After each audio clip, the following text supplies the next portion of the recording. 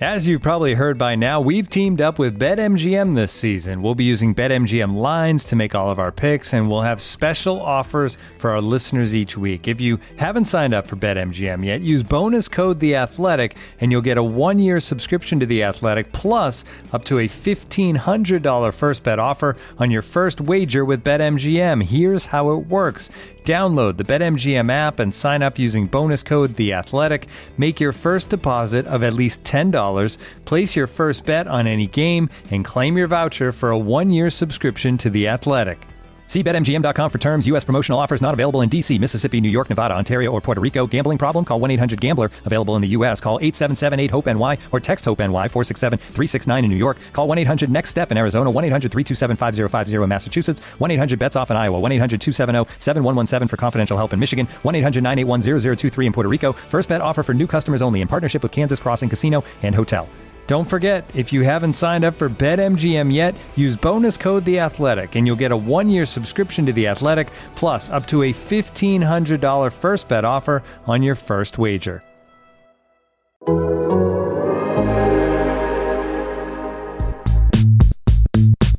the best, and you got to pay a little price. If you want it bad enough, you got to do a little extra things to get it. Welcome to the 11 Personnel Podcast, your favorite Rams podcast. I'm your host, Jordan Rodriguez, and with me, as always, my fabulous co-host, Rich Hammond. Rich, how we doing? Jordan, I decided late last night that I have a new phrase that I'll use whenever people ask me, like, how are things going, Rich? Or how's your day? Or how's life? I will say it's just been a struggle overall. That's what I'm going with. That for those who don't know, who haven't read Jordan's column yet, Sean McVay quote about getting Allen Robinson the ball. I'm sure we'll get into that, Jordan, as we move on a little bit. But boy, oh boy, tried to find something light and fun to start off with, and reviewed my 10 pages of notes here, and I got nothing. I really got nothing for you.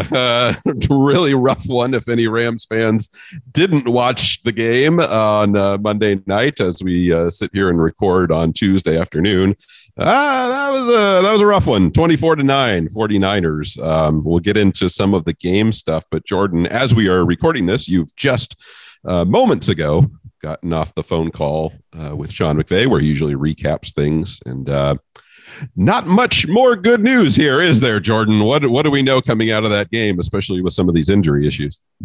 It's not all bad. Like, considering some of the things that they've dealt with so far this year, I actually thought it could have been worse if the universe was continuing its sort of retrograde toward the Rams at this point. But Coleman Shelton, obviously, he went down with an ankle injury. That was a high ankle sprain. He's going to be out 4 to 6 weeks. So for something that could, in some cases, be a season-ending thing, that's 4 to 6 weeks now. Of course, they'll approach that with caution, considering the heavier you are, if you're a lineman, if you have a high ankle sprain versus a DB or a smaller receiver, that's going to just take you some time to recover from that. So we'll see how that goes. Brian Allen, on the other hand, is almost ready to come back. So that's probably a contingency plan at some point, although Sean McVay was sort of non-committal about whether this would be the week to do it. He's sort of week to week. And I think the Rams are going to try to weigh this as well. They have that bye week coming up. And if Jeremiah Colonna can continue to be at least stable at the position, bigger bodied guy, it kind of seemed, we'll get into this later, but it kind of seemed like the Rams became resigned to the fact that Matthew Stafford would probably be calling a lot of the checks in these games without his top 2 starting centers.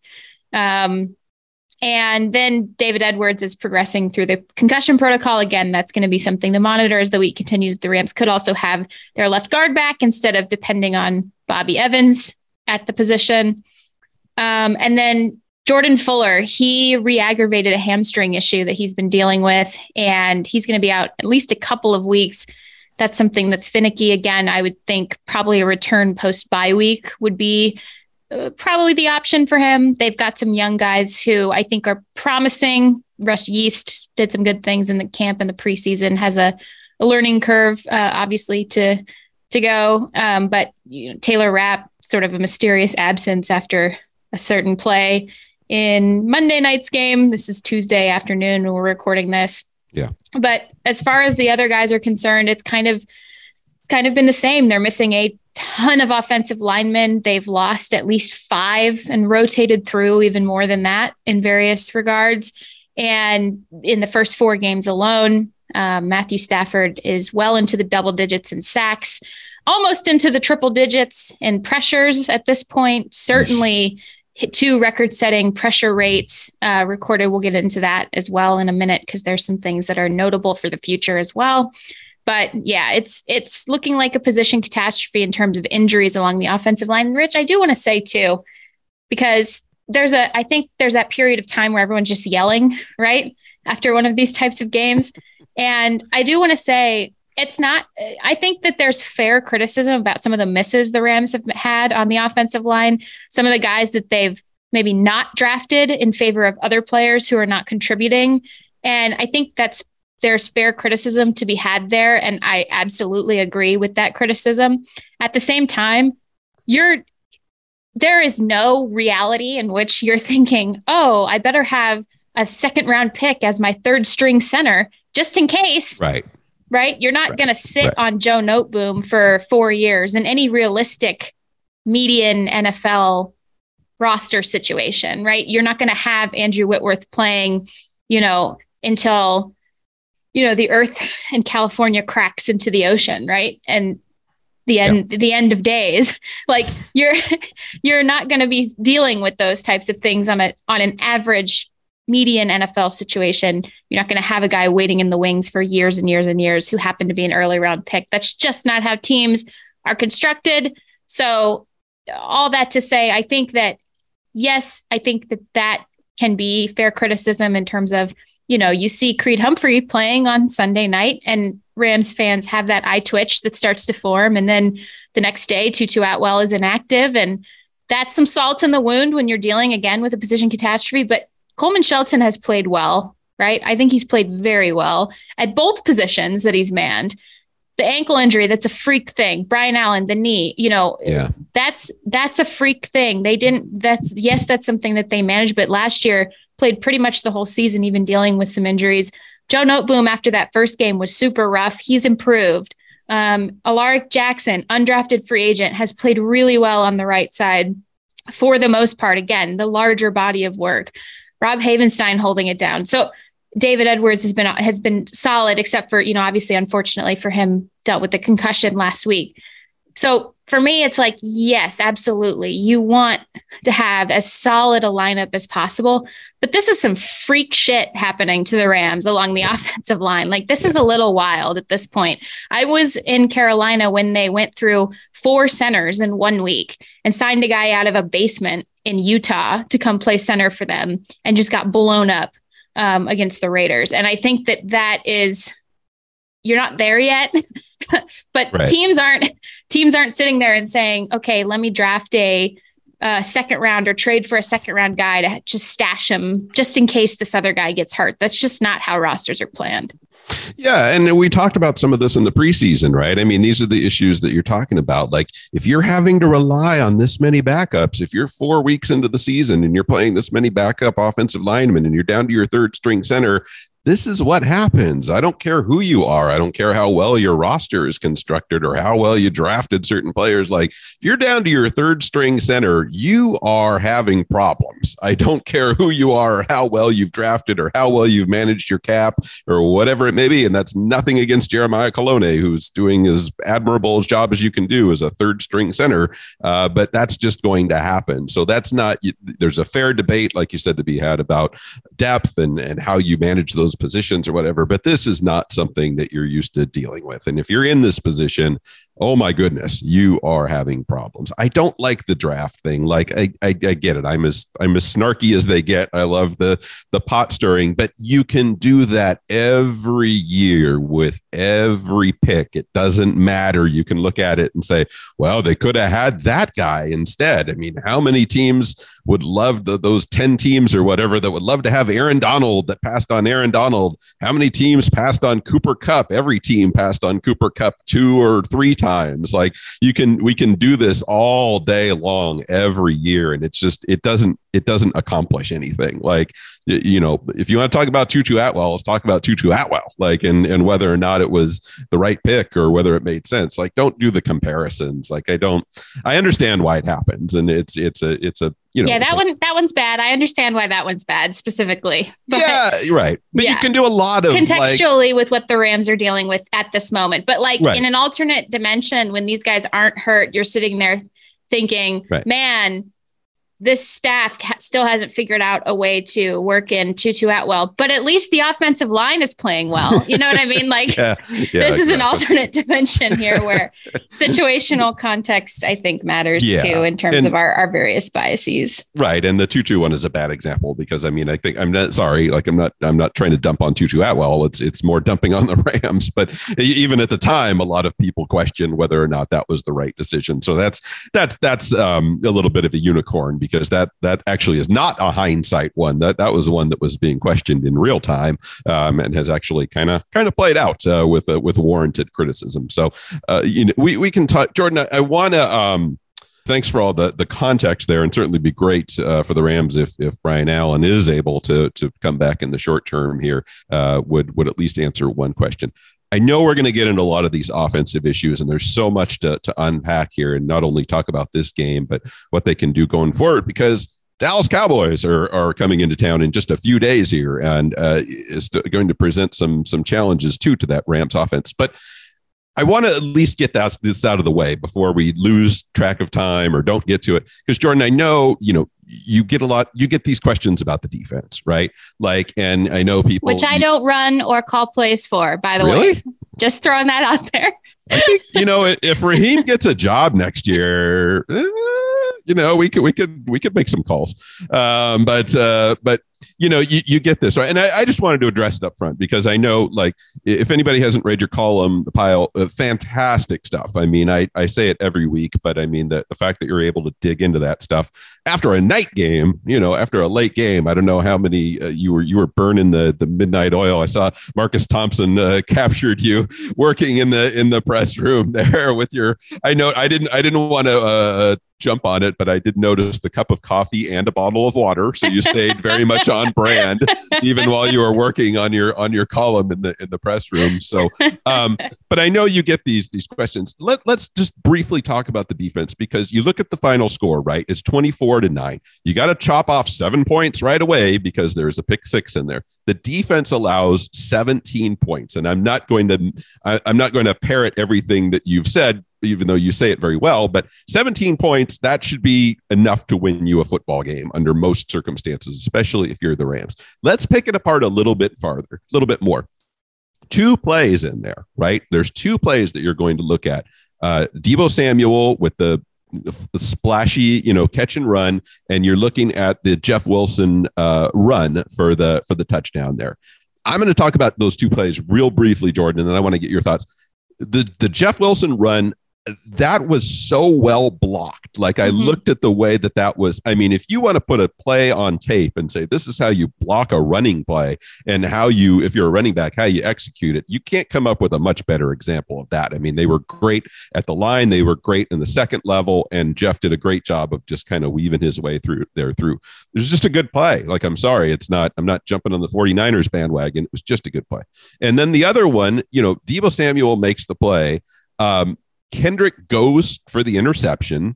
I don't think in that situation, you look at where Deebo was. I think if he just catches the ball and comes down with it, he has a first down in that situation.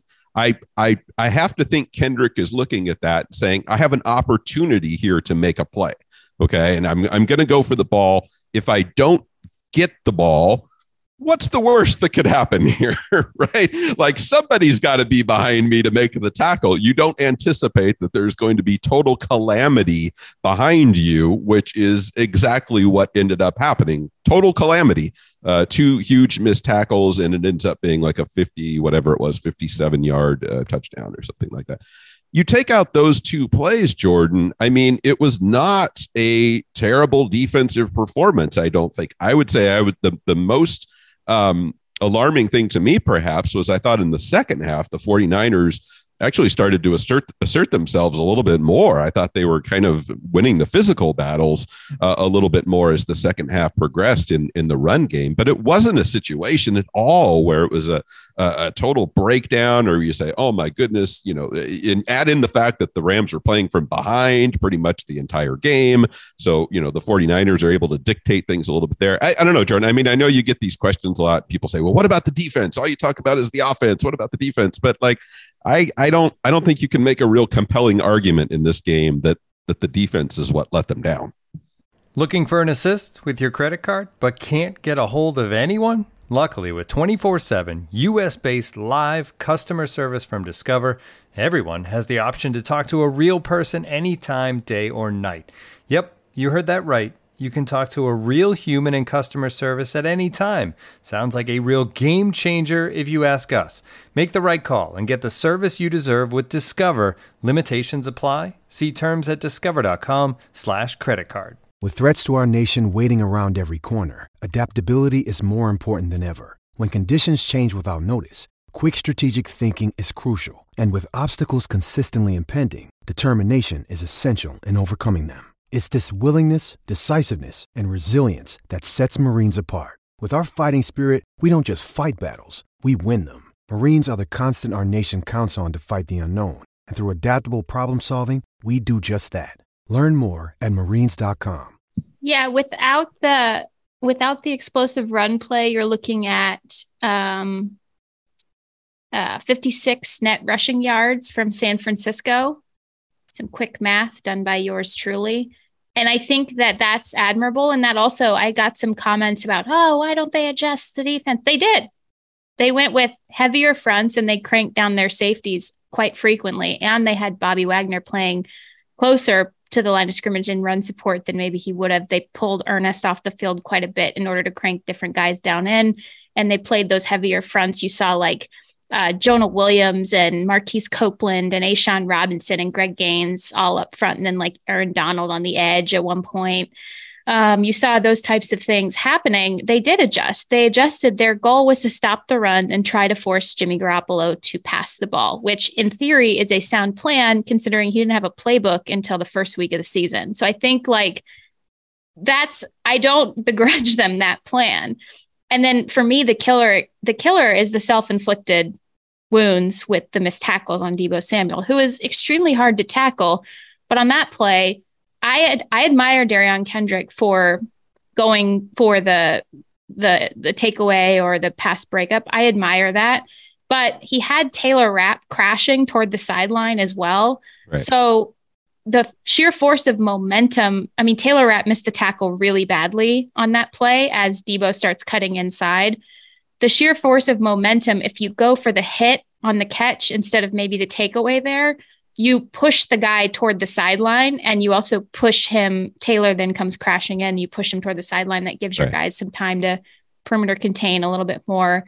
And I think maybe you're looking, I mean, again, I'm not going to sit there and like project physics, right? That's just not, right. That's not logical. But I think, you want these guys to be aggressive. That's this defense that they play when they do go into some of their coverage concepts. It's a match zone. It's not a soft zone. It looks soft because teams are picking away at it. We've gone over this over and over and over again, but they are matching routes on the backside. And that was an example of Darion Kendrick coming in to make the aggressive play. And so I don't begrudge him for doing that, but you could see maybe in an alternate universe, which we love existing in these days, like that is the other scenario of what could have happened. The missed tackles are inexcusable. I also saw people criticizing Bobby Wagner for not making a tackle on that play. Guys, they set Bobby Wagner in on a blitz. So he's in the backfield when that play is happening has to come make up ground and then is kind of shaded out of the tackle area by Grant Haley, who got turned around on the play. And then Jalen Ramsey misses the tackle, which he does not do often in space. That's been the talk of social media today, especially, over on Instagram. And so those two plays, I think the defensive plan was solid. And I just want to put this out there, and I put this in my column. Like in 2020, we know what the offense was in 2020.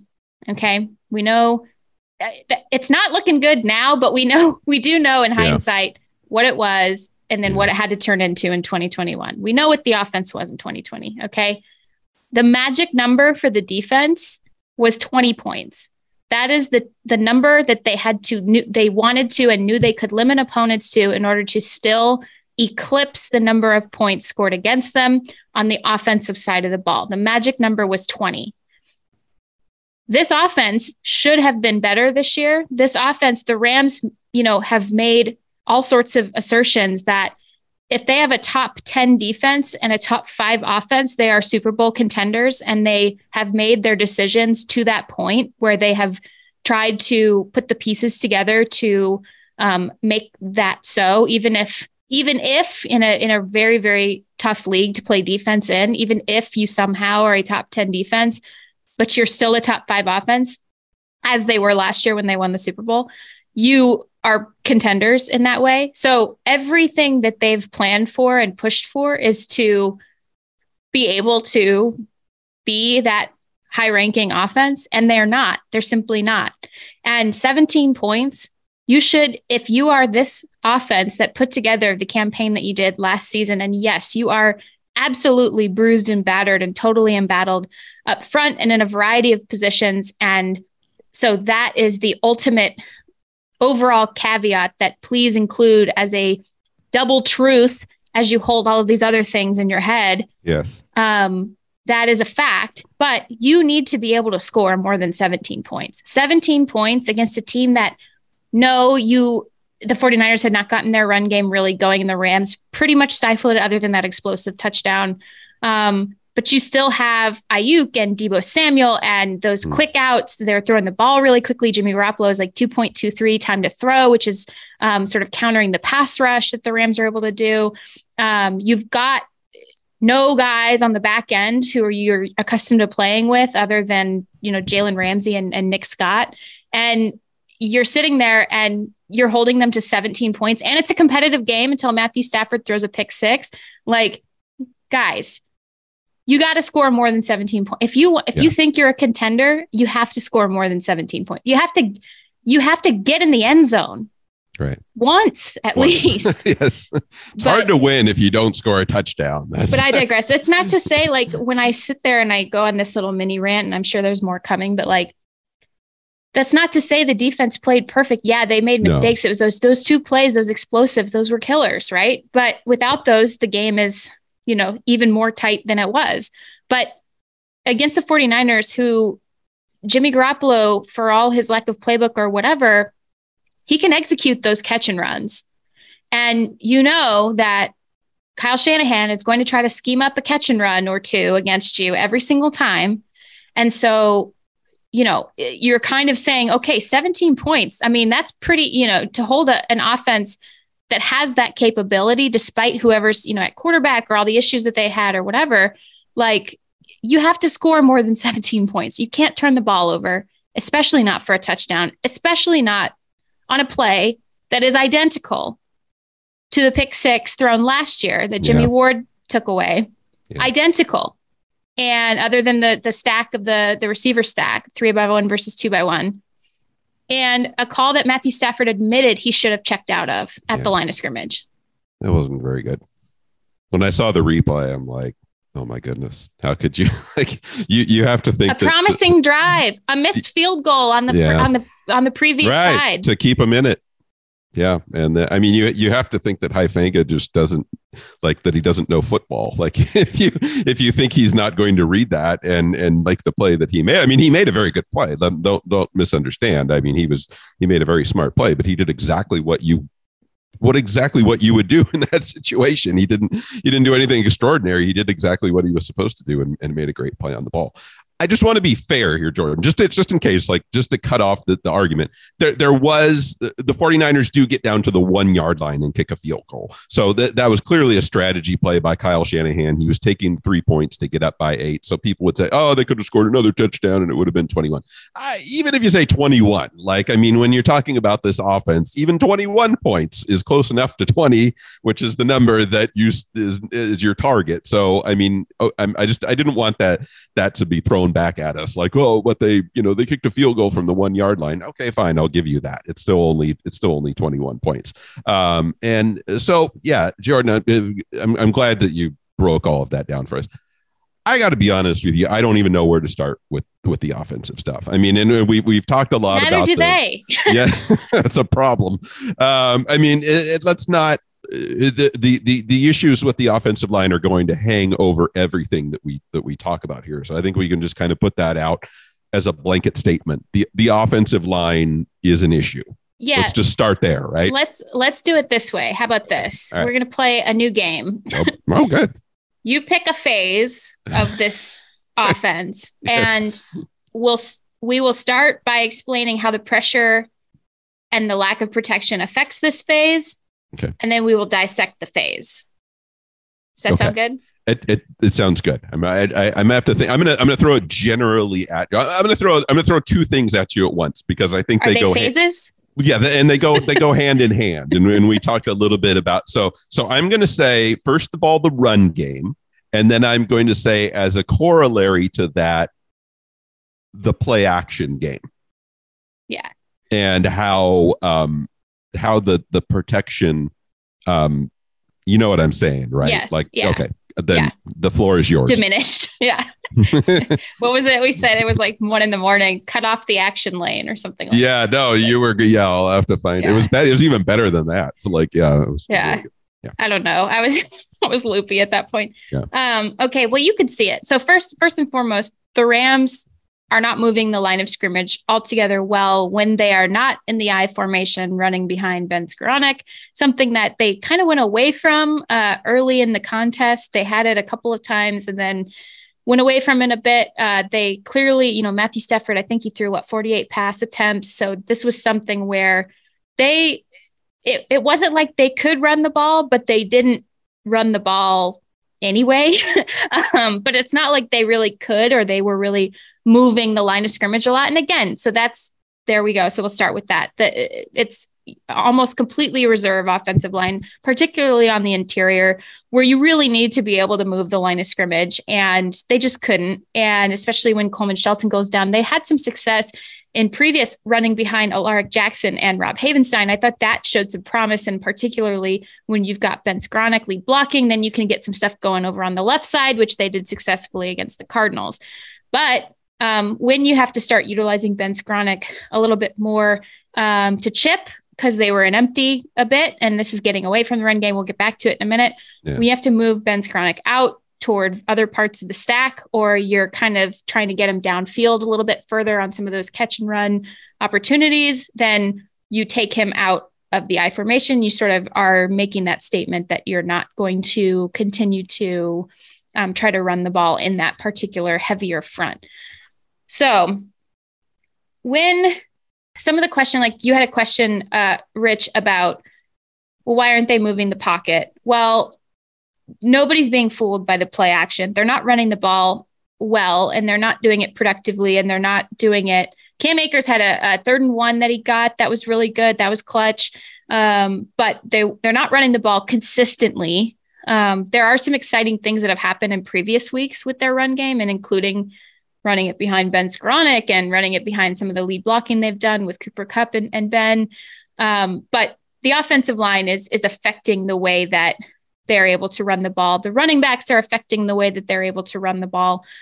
This is something where everybody and their mother and their grandmother knows this. So what can you do? You can send a run blitz or a delayed blitz off of the play action and blow up the play action lane. So your run fake turns into a scramble drill, essentially, or your long, like kind of boot action, like it turns into a scramble drill, and then it turns into a hurried throw where the route layers that would normally develop with a sort of longer action like that or a longer fake, it then turns into something that is hurried. You saw this happen against Jared Goff quite a bit. When the Rams were still so dependent on play action. Yeah. So then you say, okay, well, we'd like it if you don't send, we see that you're sending extra defensive backs. So now we're going to spread out and empty. You're playing us with that sort of zone-ish, how they do. And so we're going to try to spread the hash marks of the field out wider so they go and empty a little bit more, which I know drives fans crazy.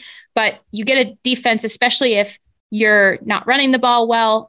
You're trying to get a defense to declare not just its pressure looks, but also, how many guys they might send, or you're trying to get your own eligibles to quite literally like widen the space, the usable space out, because you're just getting crushed behind the line of scrimmage. So it's all going to go hand in hand, but basically that's the run game. That's how the offensive line is affecting or disaffecting, I guess, what's happening in the run game right now. And I will lead into saying too, I don't think they're getting what they need from either of their two lead backs, not just in terms of on the ground, but I don't think they're getting it in pass protection either. And I don't think you saw that you saw sort of an allusion to that when they brought Malcolm Brown back, their best pass protecting running back by all accounts inside the locker room that they've had, in years and years and years. Sony Michel also was very good at that.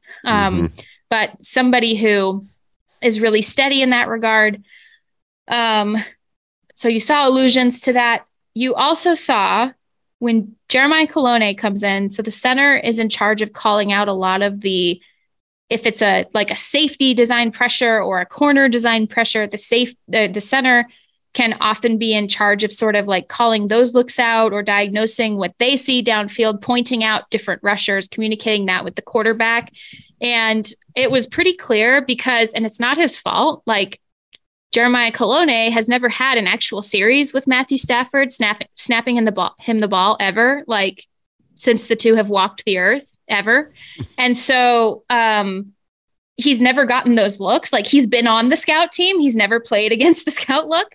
Right. So he obviously is not going to necessarily be the one in charge of relaying those pressures. That's Matthew Stafford. And then the running backs also have to pick up those things, and the running backs have to be sort of empowered to be able to do those things. And I just get the impression this is McVay translator. This is not him saying it outright. This is just McVay translator on my end. I think he was disappointed by the way that the quarterback picked up some of the protections and diagnosed or misdiagnosed some of the plays, including that pick six. I think he was disappointed in the running back situation and the way specifically those guys were missing assignments in the pass pro, because you could tell as soon as Coleman Shelton went out, the 49ers, who do not have to blitz because they are pressuring at a 43% rate without sending blitzers, which is the highest in the league. Jeez. So they're pressuring with 4 at 43% rate, which is insane. Yeah, it's very good.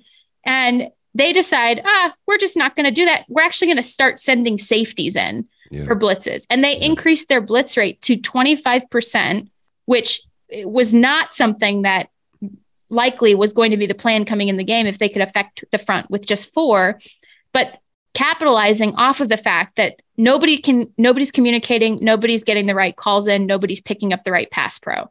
And you saw it.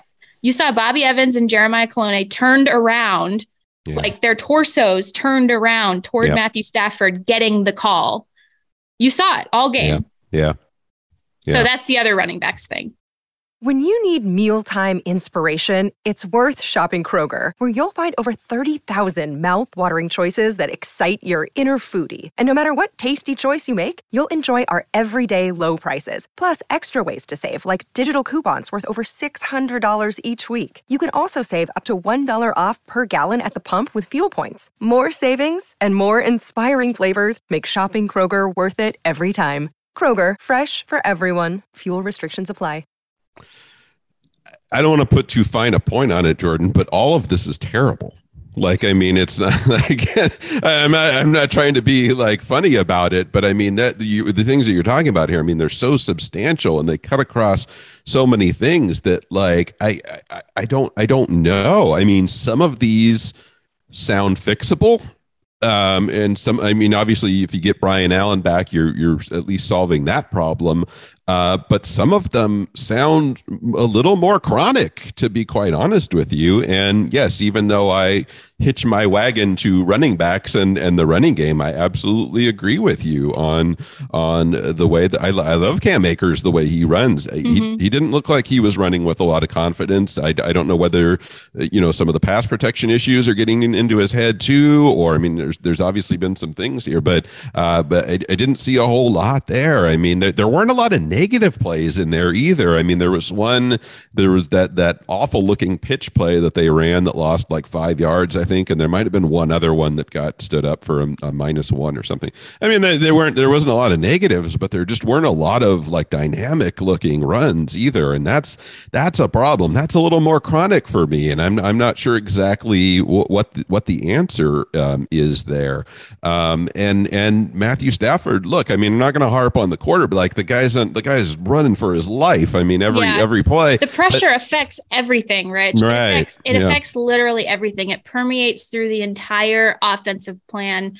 It doesn't matter if it's the run, the pressure affects it. It doesn't matter if it's the pass, the pressure absolutely affects it. It affects what the quarterback's decision-making process is going to be. It affects the way that he could or he may or may not hesitate. It affects it quite clearly. There's a correlation between the receivers that he targets through the course of this. Like the pressure affects everything. I would say the good news to Rams fans listening to this and like standing, on the edge of their swimming pool in their backyard, like staring into the void. Like I think it will be okay because I think some of these guys will get healthy. And so I think it will get better. Some of the guys who are less experienced will get more experience. There's a couple of guys waiting in the wings who are still sort of learning the offense and figuring that out. They could get a shot. Ode Abushi is one of those players who I think, you kind of maybe test him out a little bit down the road here. It's just in the meantime, the pressure it's affecting and permeating through every single thing. And I know you want to get to the pass game next, Rich, but you cannot talk about this team on offense in any facet without the caveat, this pressure, that is a season high and a record pressure rate. I'm looking at my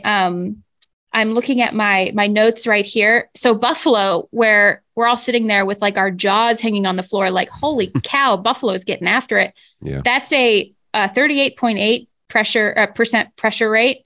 And against San Francisco, it's a 42.9% pressure rate. That's nearly 50% of Matthew Stafford's dropbacks. He is getting game affecting, scheme affecting, offense affecting pressure. That is wild. I don't care who you are. I mean, that's it's not just that they're sending pressure either. That's what I think the misconception is. No, they're not just deciding to send pressure on. That's when they're getting pressure. It's getting there. Yeah. Exactly. Yeah. That's problematic. Again, I don't care who you are. And you can talk about, and Matthew Stafford made some mistakes. He certainly did. But I mean, that impacts everything that you do. I mean, and he's got it in his head. We used to talk about that with Jared Goff too. And then Jared took fair criticism for some of that stuff. But it's like, look, when you get that kind of pressure, like it impacts you in every single way. And no quarterback is immune to that. I don't think. All that said, Jordan, and I do want to talk about the pass game here, but all that said, the Rams got into the red zone 3 times, and I think they got inside the 10 twice, if I'm remembering correctly. They were in position to score. And, they certainly had struggles getting there, and it did not look pretty very often, but they did get in there 3 times, and they got really close twice. And they weren't able to finish it off. And this is also not a unicorn in terms of their offense either. I didn't like this is a half of a running joke, but I mean, you tweeted during the game, like they get inside, they ran 6 offensive plays inside the 10-yard line. Guess how many of them were passes? 6 out of 6, all passes. And like, I understand there's, people say, well, you're not running the ball efficiently, okay, but like you weren't passing it efficiently either. That obviously didn't work. You were there 3 times and you didn't score a touchdown. So we can certainly have the argument whether a run would have worked, but what we absolutely know is that the passes weren't working. So that's one thing that we can say. Look, if one of those goes into the end zone, it's a different game. I mean, the Rams aren't playing from behind the entire time. The complexion of the fourth quarter is a little bit different. They just did not finish those drives, and that's to me, that's even a little bit of a separate issue from all of the stuff that we're talking about here. It certainly goes hand in hand. There's no question about it. But to me, it's even a little bit of a separate issue of from what we're talking about here. The pass game, Jordan, I don't know. I'll fully admit I am not smart enough to answer some of these questions. They clearly have no trouble getting the ball to Cooper Kupp. Okay, we can all agree on that. If there's one thing that the entire Rams universe and podcasters can agree on, the Rams do not have trouble getting the ball to Cooper Kupp. I would even say they don't have much trouble getting the ball to Tyler Higbee. They've done a pretty good job of finding him in a lot of ways. They are not getting the ball to Allen Robinson. And you have written, I don't know, we should actually count up the number of words that you've written about this. So I don't think we need to retread the same ground over and over again. But we're now 4 games into this thing, and it's just not there. Like, is the pressure playing some part in this? Is like, what's going on here, Jordan? Because all I hear about, and I'm not trying to be hot takey about this, I promise you I'm not, but I'm watching the game sitting here, and they're talking about Odell Beckham Jr. Like, Odell Beckham, like the Rams really want to get Odell back and feel like he's going to be a big part of their, and then I'm like, what about Allen Robinson? Like you just reworked, you got rid of Robert Woods and you brought in Allen Robinson, and now it's like the meme where, like, it's, I know this is a really old reference now, but it's like, the guy looking at the girl and his girlfriend is behind him, making the face. And it's like the Rams looking at Odell Beckham Jr. and Allen Robinson is behind. It's like, well, what are we doing here? Like, what's that? Like, Jordan, I don't expect you to retread the same ground you've covered over and over and over again. But like, if you can give somebody the 30-second version of why is this continuing to go on? I know there's a lot of layers to it. There's things that go hand in hand. There's things that we don't even see. But like, this is now game 4, and this is not getting better. The answer does not appear to be around the corner here. I do have some new ground to tread, actually. I'm excited to hear that. And Rich, we agree on, I think, pretty much everything. Your fascination with uniforms is something I don't quite understand, but I also respect it immensely. You're in the minority there. So. I know. And I think that it's a fantastic ad and an asset to our production as a whole.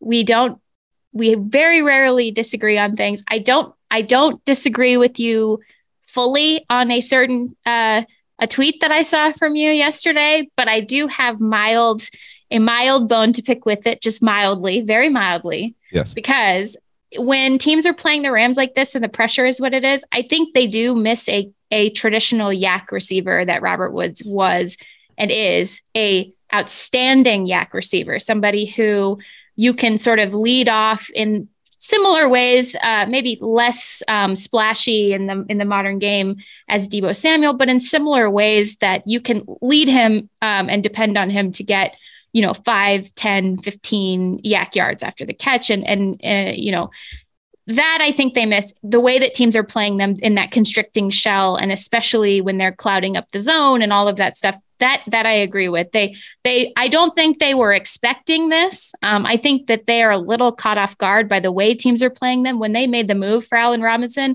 it was with the expectation that teams would continue the trend of playing them the way that they played them near the end of the season, and especially into the playoffs, where you could get some interesting isolations between the tandem of Cooper Kupp and Allen Robinson. And I will say also they missed badly Van Jefferson, and that added element to have on the field, just that extra layer of route construction. But I have a little slight bone to pick, because we were last year screaming the same shit about, well, why don't you get the ball to Robert Woods, which was also a problem. Don't let me take away from that. That was also an issue at the time. Right. That's true. But I'm looking right now at his stats from last year. And it wasn't until week 5 after he and Sean McVay had that meeting. Remember last year, they had a meeting ahead of, I think it was that Seattle game, of how can you get him the ball? And then you also knew Seattle was going to continue to play still at that time in that single high where you can really get those zone beaters going on those crossers. And then before that, though, it's like week 1, 4 targets, week 2, 9 targets, 5 catches. It's still more targets than Allen Robinson is getting. Sure. Week 3, 3 catches, 6 targets. Week 4, 4 catches, 6 targets. Now, this is a guy who was tied with the top in target share with Cooper Kupp. Cooper hadn't yet been the guy who was returning from the Triple Crown or anything like that. So that was a dramatic difference. And I think at that point, the Rams did start to figure it out. And unfortunately for Robert, but then, weeks after he has his season high in targets, he's down to 5 targets, 2 catches, 6 catches, 3 catches, he's sort of back down to it. So this is not a problem that the Rams haven't had before. It is a little bit startling that they hadn't been prepared for it or figured it out. But I will say too, like, this is part of the issue. It goes back to, again, there's so many things that are true. Yes, I think they miss another YAC receiver, specifically with the injuries they have, specifically with the way that the pressure's coming from these teams and a need to get the quick game going. But at the same time, you can tell, and I've written about this and it's in my column, and it's spelled out there for anyone who's interested in reading about the context instead of screaming on Twitter. Like, when there's a direct correlation when the pressure increases to such dramatic rates, and Cooper Kupp is the first read, and also he has the option routes on those pressure beaters and on some of those things. So he can decide, and he and Matthew can decide those types of things as the early read in the progression about how they're going to beat the different types of contours. There's a direct correlation, against Buffalo, when that pressure was the second highest it's ever been in the Sean McVay era. 36.5% of the target share goes to Cooper Kupp. And against San Francisco, the season high and certainly the record high in pressure rate and pressures in general, and ties the sack total in the Sean McVay era. Cooper Kupp's accounting for 39.5% of the target share. So there's a direct correlation between who it seems to be the easiest player early in the progression for Matthew Stafford to get the ball to when the pressure is coming the way that it has in those 2 games extrapolated specifically.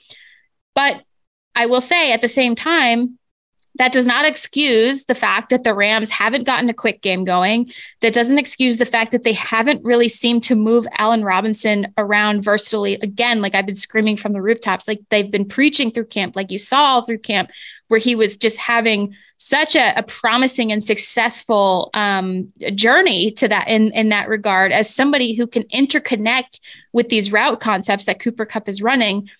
Right. Then again, you cycle, it's chicken or the egg. You cycle all the way back around, and you're like, well, there's no time for those concepts to develop, right? There's no time for those things to happen. And then you also are missing that element. The Rams are not getting explosive plays downfield. You're missing that element of not just the protection that can get those balls and those routes working downfield, but you're also missing the element of Van Jefferson, who is that guy that you have to always have at least one defensive back on, or somebody watching, or somebody in the area to kind of tilt or shade or do whatever, because he can get behind the defense. If Matthew Stafford gets that extra millisecond to throw, that's where the ball will go. Right. And they're not getting those explosives. And it's very flashbacks to, again, 2020, where everything is shrinking down and truncating. Now, I will say a lot of that's due to pressure. A lot of that's due to injury. And I would also caution people, like, it's really easy to sit there and just say, Allen Robinson's not getting open. I am charting his routes. Like, I'm charting this stuff. It's not completely accurate that he's quote unquote not open. Like, he's open. Okay. There are opportunities. There are chances to get him the ball. There were in week 1. There were in week 4. I can imagine at a certain point as a player, you get a bit frustrated, but again, it all goes hand in hand, because I also don't think that it's completely Matthew Stafford's fault that he's not getting the ball either. I think that it goes back to the pressure. None of this stuff can unfold. First of all, if guys are playing so close to the line of scrimmage, and second of all, the pressure's there too. None of this stuff can unfold the way that it needs to. And this is the big problem. And this is the big issue that we keep circling back to over the nature of this whole podcast. I asked Matthew Stafford directly, kind of like what the deal is and the versatility. And he was I think he was very honest about talking about how the throws that he has been sort of trying to get to Allen Robinson have been the lowest probability throws, the 50-50 balls, the end zone fade, the corner end zone fade, the back shoulder fade. That's like a little low that they kind of have been working on through the entire spring and summer. And those are some of the lowest probability throws, even with, it doesn't matter who the defensive back is. There's some of the lowest probability throws that you can make in football. But the thing that bothers me and that has irked me about watching this is not whether or not Allen Robinson is open. It's the fact that the Rams, after preaching his versatility and demonstrating it, like I'm not like bullshitting you guys about what I saw with my own eyes. And I know it's like the popular tweet is like, wow, the Rams buzz from camp really took us for a ride. Like I understand the frustration, but like you guys, they not only were lauding and preaching his versatility, they were actually doing it. Like he was lining up all over the place in camp. He was doing a variety of different things in camp. And so that's part of the thing that's irksome to me is that it's not just that, the low probability throws are not working. It's that when there's an opportunity perhaps to adjust, to make higher probability throws and higher probability decisions, specifically with Allen involved, to add more dimensionality to your offense, those things are not happening. And that's what I asked Matthew Stafford directly about in the locker room, if he'd like to get Allen Robinson worked into more high probability options, because he admitted there are 50-50 shots, they're low probability throws, their late desperation shots, those types of things. Added that he has all the trust in the world in Allen Robinson, adds that, Allen is doing all the things that he needs to do. And then he says, I think there were opportunities tonight to spread the ball around, or tried to. He said he's got to do a better job of trying to find Allen Robinson. And that includes, but it's also scheme. It includes working Allen into some of those things that he is able and can do. This is fantastic. And it actually leads me, I had actually made a note of this, and it's going to be hard for me to ask this question because I don't want it to sound simplistic or that I'm trying to dumb things down, but I think it might tie into what you're talking about here. And it's in terms of how you're scheming your offense, and almost like how to scheme, like my working title would be here, like how to scheme an offense when you can't block. Like, I think like you almost don't like, and again, I don't want to dumb this down, but I almost think like you might even just have to go back to step one and say like, okay, here's our situation. We are having a lot of trouble blocking. Like we cannot run the offense that we would love to run. We can't do all the fancy things that we'd like to do. We can't necessarily game plan against a specific defense the way that we would want to. We have a fundamental problem here, and is that we cannot handle the pass rush. And like, I almost wonder if you just need to go back to that very basic point and say, okay, let's accept this as an unfortunate fact. If you're Sean McVay and the coaching staff, and say, all right, we have to accept this as an unfortunate fact. What do we do now? What are the basic things that we can do to move the football? Can't do all the fancy stuff we want to do.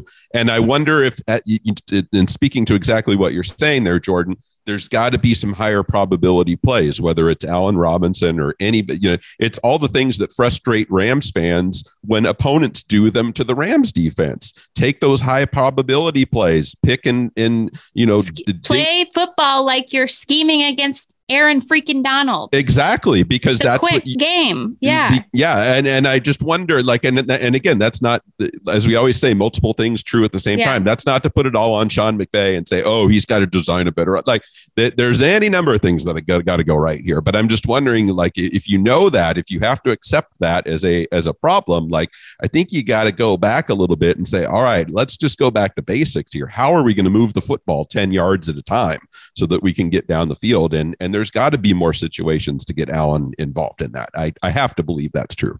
Yeah. And I liked and admired the problem solving they'd done in previous weeks in the run game. I really appreciated the Ben Skoranek wrinkle. Right. I really, really appreciate when they're getting Brandon Powell involved in those sweeps and those really physical yards after catch scenarios. I think that he is developing into a really solid, explosive yards after catch player for them. Like, I think there's a lot of potential there, and he brings the energy, and you can see every time he gets hit and he pops back up, you can see that fire with which he plays with. That's what the Rams are looking for on offense. That's what they want. And I think there are ways to utilize players like that.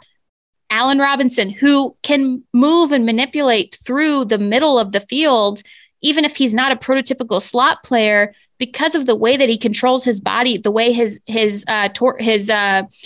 catch radius is so wide, but his torso and his lower body stay so quiet. These are things that I saw them with my own eyes, and trying not to swear.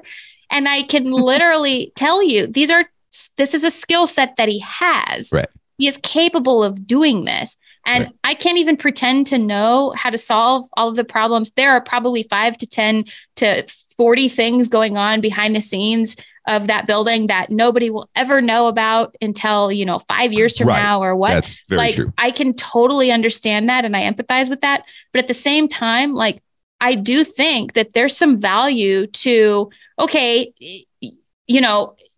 every single play, because of the pressure, is feeling like just a gasping, death rattle of a breath, right? And you need to be able to start to manipulate things to your advantage, play to your players' strengths. You've got people who can do certain things for you, even if your offensive line is so embattled and has to heal and has to be. And if it means pulling back and doing some of the things with different players that you've done in the past, and then adding in different elements and pulling at different threads, that's fine. But against the way too that these defenses are playing now, there is nothing wrong with a quick game. Some of those drives that I thought have been promising have been those longer drives that the Rams have pieced together, the shorter and intermediate stuff efficiently. They've stayed ahead of the sticks. They've blended the run in the past. They've done different types of things.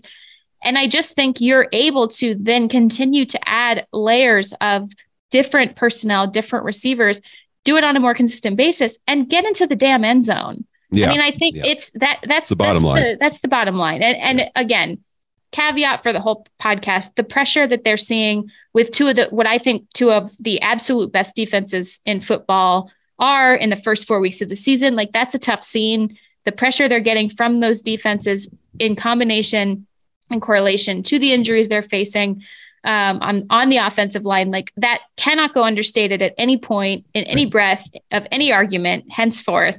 But at the same time, there are, I think, ways not just that will help your line, but also are the right way to play against these types of defenses until you have guys come back healthy, until you have Van Jefferson back, until you've started to figure out what your downfield game looks like, until you've stabilized your run game, if you ever do. And I think that all of those things can go hand in hand. If you find some of that rhythm, you can still play in tempo. You could still do some of those things. And part of the problem too, I will say that Matthew kind of mentioned, was even when you got to get communication up front figured out, because even when the Rams were trying to go in tempo, the 49ers were still able to send pressure on those tempo plays, which is not good. And that basically, why are you even in tempo in that case? Right. And so that, you got to get those because you're literally turning around looking for communication, or you're waiting for the calls, or you're trying to figure stuff out. So you got to get that sorted out. You got to get that figured out. But there are ways to get, I think, a quick game going. You see it. You don't necessarily have all the joker players that say the 49ers do on offense, but you do have the different types of capabilities from players who can get you to a couple more games before you can really sit there and get healthy players back. Some of the linemen, Van Jefferson, you can make it through with that type of problem solving, in my opinion. Yeah, there's no question about it. And if there was one quick fix, we wouldn't be having this conversation. I mean, we'd be rich. Yeah, we would. Yeah, but but I think there are things here, and it's not as straight line as I probably make it out to be either. I don't It's not to say like Allen Robinson is the problem here. I mean, I think it's way more complex than that. But I do think it's something they need to figure out, whatever the answer is, whatever the adjustment that needs to be made. I think that's near the top of the list of something that they need to figure out probably pretty quickly here. Because as we've said, Dallas Cowboys coming into town, you don't want to be 2-3. Everything is pretty remarkably in the NFC West, everybody 2-2. Rams aren't. Yeah, that's what I was saying. I mean, as bad as things have been, I mean, they everybody's on the same level right now. But you don't want to get behind that 8 ball. We talk about it every year. You don't want to be playing from behind in November, trying to chase a playoff spot, or even into December. So fascinating stuff, Jordan. It's all in the pile too. There's so much more that we didn't even get to. So we should say too, these are our opinions. Like, yeah. Well, educated opinions is what we always like to say, based on insight and analysis and intel that we can't necessarily say from who or from where, but just the ongoing fact gathering and information gathering methodology, right? Methodology. Yeah. Russ Yeast. I've been known to mess up a word or two on this podcast. You've got Russ Yeast down really well. Yeah, I saw your face light up earlier. I've been practicing that one. Actually. Yeah, I like that. Wow. Yeah, I was like, I think I nailed it on the first take. That was very good. That was very good.